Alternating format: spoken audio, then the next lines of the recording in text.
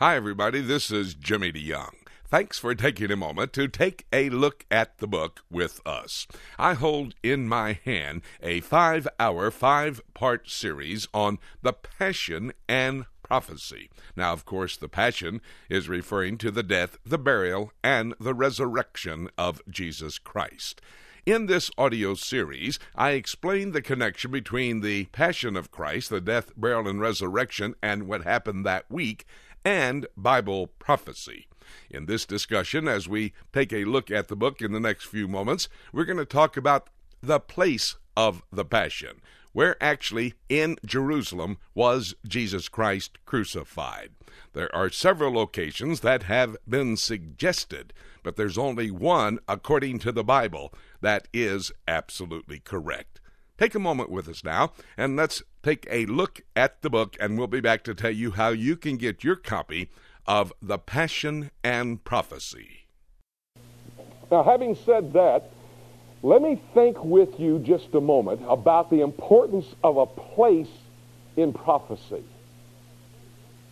Turn in your Bibles to the book of Micah, chapter 5 and verse 2. If indeed the statement that the guy at the garden tomb said to me, the place is not important, only the person is important, if that be true, what do we do with Micah chapter 5 and verse 2? You know Micah. Oh, by the way, that's the place in your Bible where the pages are still stuck together. Just before Nahum and just after Jonah, in case that'll help you any. I'm sure that'll help a lot. Look it up in the index, you can find it faster. If you have a good Bible, it's on page 949, or 48. Okay. Now, Micah chapter 5 and verse 2. Interesting little verse stuck away in the minor prophets of the Old Testament, written probably 2,500 to 2,700 years ago. But thou, Bethlehem Ephratah, though thou be little among the thousands of Judah, yet out of thee shall he come forth unto me, that is to be ruler in Israel, whose goings forth have been from of old, from everlasting, or from eternity past, and basically through eternity future. A prophecy, you recognize it, appropriate for the Christmas season, because it is designating the exact geographical location of the birth of the Messiah, who we know was Jesus Christ. Micah 5:2. It talks about a specific place. The person is the Messiah, who has been from everlasting. The person is important. Let me tell you something, my friend. The place, according to Micah 5:2, is important as well.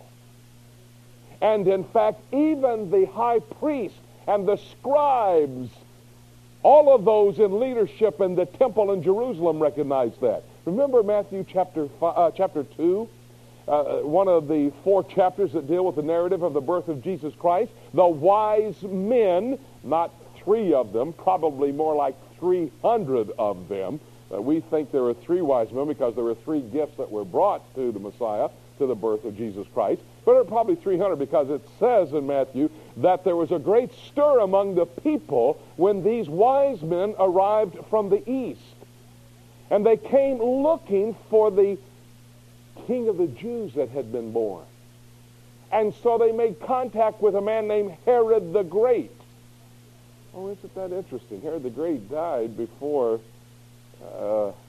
we think that the beginning of time started in the birth of Jesus Christ. We're celebrating in the year 2000, the 2000th birthday of Jesus Christ. No, we should have celebrated it last year, in reality. But anyway, so Herod the Great is still alive, and the wise men come to him and says, where is this King of the Jews born? He said, what do you mean? I'm the King of the Jews. He said, no. He's been born in a special place. Where is he? We think it's somewhere in this area. He didn't know, so he called the high priest and all the previous high priests and all the scribes, and he got them into his chambers, in his palace. He said, all right, where's this King of the Jews been born? You know what they said? You can read Matthew 2, 3 to 6, as well as I can. You know what he said? The high priest now, at the time of the birth of the Messiah, Jesus, he's to be born over here in Bethlehem. Don't you remember what it says? Bethlehem. Now, if Jesus had been born in Hebron, wouldn't have been the Messiah.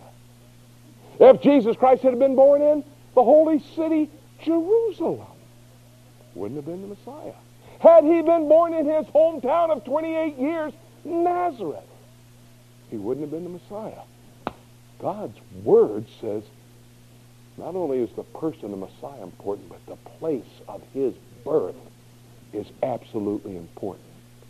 Micah 5:2, in Bethlehem, a little unknown town, not even mentioned in the book of Joshua, when the Israelites come into the land and God uses Joshua to divide the land among the 12 tribes of Israel. Don't even mention the city of Bethlehem. And this little insignificant town, I developed that in the story of Bethlehem on my video. In this little insignificant town, he was born. The person is important, but the place in his birth is as important as the person, or he wasn't the person that he claimed to be. Look over at Zechariah. Zechariah chapter 14. We thought about his birth. Look, Zechariah, go to the right in your Bible towards Matthew. Zechariah 14 and verse 4. Now, Zechariah 14 is moving down to that end time after the rapture, after the 7-year period of time, at the conclusion of the 7 years, what is going to happen? Zechariah 14 is now dealing with another place, I think, of importance. Look what it says. It's talking about, look at verse 3. Well, verse 2 is talking about, 1 and 2 talking about all the nations of the world gathering at Jerusalem. By the way, somebody the other day asked me, where's the United States in prophecy? And then I said, I know, before I could even answer, I know where it is in prophecy. I said, where? He said, Jerusalem. It's right there in the middle of Jerusalem. I said, come on, man, USA. Said, oh, come on, ridiculous. But he's almost correct. You know why? Zechariah 14:2 says, all the nations of the world will gather at Jerusalem. Now, doesn't mention the United States as the only place it even alludes to the United States in prophecy. But if there's still anything at all after 7 years of tribulation, I don't think there'll be much of anything. Because when the backbone, the body of Christ, is raptured out of here, this nation on the slippery slope to moral decay, economic decay, every time educational decay, it's going to go down the drain. But if they're at all anything, they'll appear in Jerusalem at the end of the tribulation period. Then the Lord, realizing what's going on as the forces of evil, led by Satan himself, the Antichrist and the false prophet, have pulled all these people together. When they gather at Jerusalem, and half the city is captive, and half of them have been killed. Verse 3, then shall the Lord go forth and fight against those nations as when he fought in the day of battle. This is talking about the Messiah. Now verse 4, and his feet, whose feet? The Messiah's feet. The person, it's very important who we're talking about here. The Messiah. And his feet shall stand in that day upon the Mount of Olives, which is before Jerusalem, on the eastern side. It's going to be pretty specific here, isn't it? You see, the place is important. If the Messiah comes back and puts his feet on Mount Moriah, he's not the Messiah. If he puts his feet on Mount Hermon, he's not the Messiah. If he goes over to Jordan and puts his feet on Mount Nebo, he's not the Messiah. He has to have his feet set down on the Mount of Olives, which is to the east of Jerusalem. And so the place is important, isn't it? Not only in his birth, but in his return. The place is absolutely important. It's not only the person, it's the place. One more. I think you're starting to get my point, but one more, just to emphasize. Look over in Ezekiel. Now back to the left in your Bible. The book of Ezekiel, chapter 43. Interesting. The book of Ezekiel, 40 to 46, is 202 verses of minute, detailed information about the coming temple, the Messiah's temple in the future. Very, very important information. Ezekiel 43. Right in the middle of all this detailed information, he's going to talk about the return of the Messiah coming back to a location to reign forever. Talked about the place and the person of his birth, the place and the person of his return. Now look at the place and the person of his reign. Chapter 43, verse 1. Afterward, he brought me to the gate, even the gate that looketh toward the east. Why didn't he just say, oh, any gate? Place doesn't matter. I'm trying to drive a point home. I think I'm doing it. Verse 2, and behold, the glory of the God of Israel came from the way of the east, and his voice was like a noise of many waters, and the earth shined with his glory. Look at verse 4. And the glory of the Lord came into the house by the way of the gate whose prospect is toward the east. That's the eastern gate. Messiah is going to come through an eastern gate. That's an important place. Look what else it says. So the Spirit, verse 5, took me up and brought me into the inner court, and behold, the glory of the Lord filled the house. The house talking about the temple. Messiah's temple. The word house is used here in these 202 verses, chapters 40 to 46, to talk about the temple. Look at verse 6. And I heard him speaking unto me out of the house, and the man stood by me. Verse 7. And he said unto me, Son of man, the place, can't be any more specific, can you? The place of my throne and the place of the soles of my feet, where I will dwell in the midst of the children forever, and my holy name shall not be defamed anymore. The place is important. He's coming from the way of the east. He's coming to the Mount of Olives. He'll come across the Kidron Valley, go through that eastern gate, walk into the eastern door facing the east of the temple itself, go into the Holy of Holies, his throne room, and he will stand in that place. You see, God chose that place.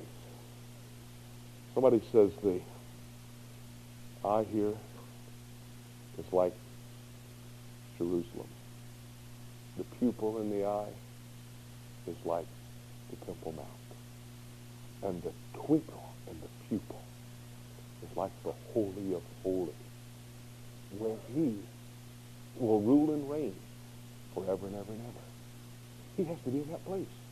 Psalm 132, God says, I have, verse 13 and 14, I have chosen Jerusalem for my eternal habitation.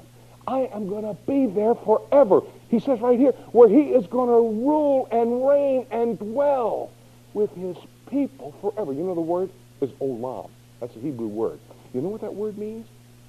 Forever. Just like it says. Have you ever heard of El Olam, the name for God?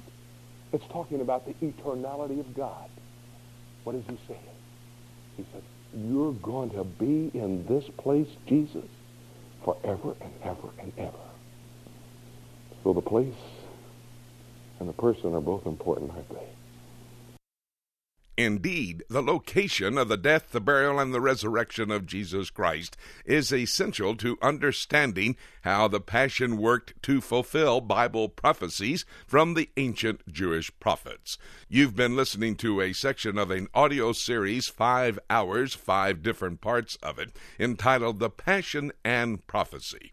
It's a study that you need to have. We talk about the period of the Passion, the place of the Passion, the red heifer. How does the red heifer play into this significant end-time series, and the Song of Songs, that's the Song of Solomon, plus the Mount of Olives, a location essential for the return of Jesus Christ. All of this available on this series, The Passion and Prophecy. You can call our toll-free number if you'd like to get your copy of it. It's 877-674-3298. Once again, that number, 877-674-3298. It's toll-free from across America. Call right now to order your copy of The Passion and Prophecy. Or you can go to our website, www.prophecytoday.com, and make your order that way. Whichever way you decide to get your copy of The Passion and Prophecy, you need to have it so you can study it very, very soon. Thank you so very much for taking a few moments with us to take a look at the book. I'm sure that as you study with us this very important subject, you're going to realize how soon the return of Jesus Christ actually really is. In fact, the rapture, which is the first step in the second coming of Christ, could actually take place at any moment. And having said that, nothing left for me to say, except let's keep looking up until...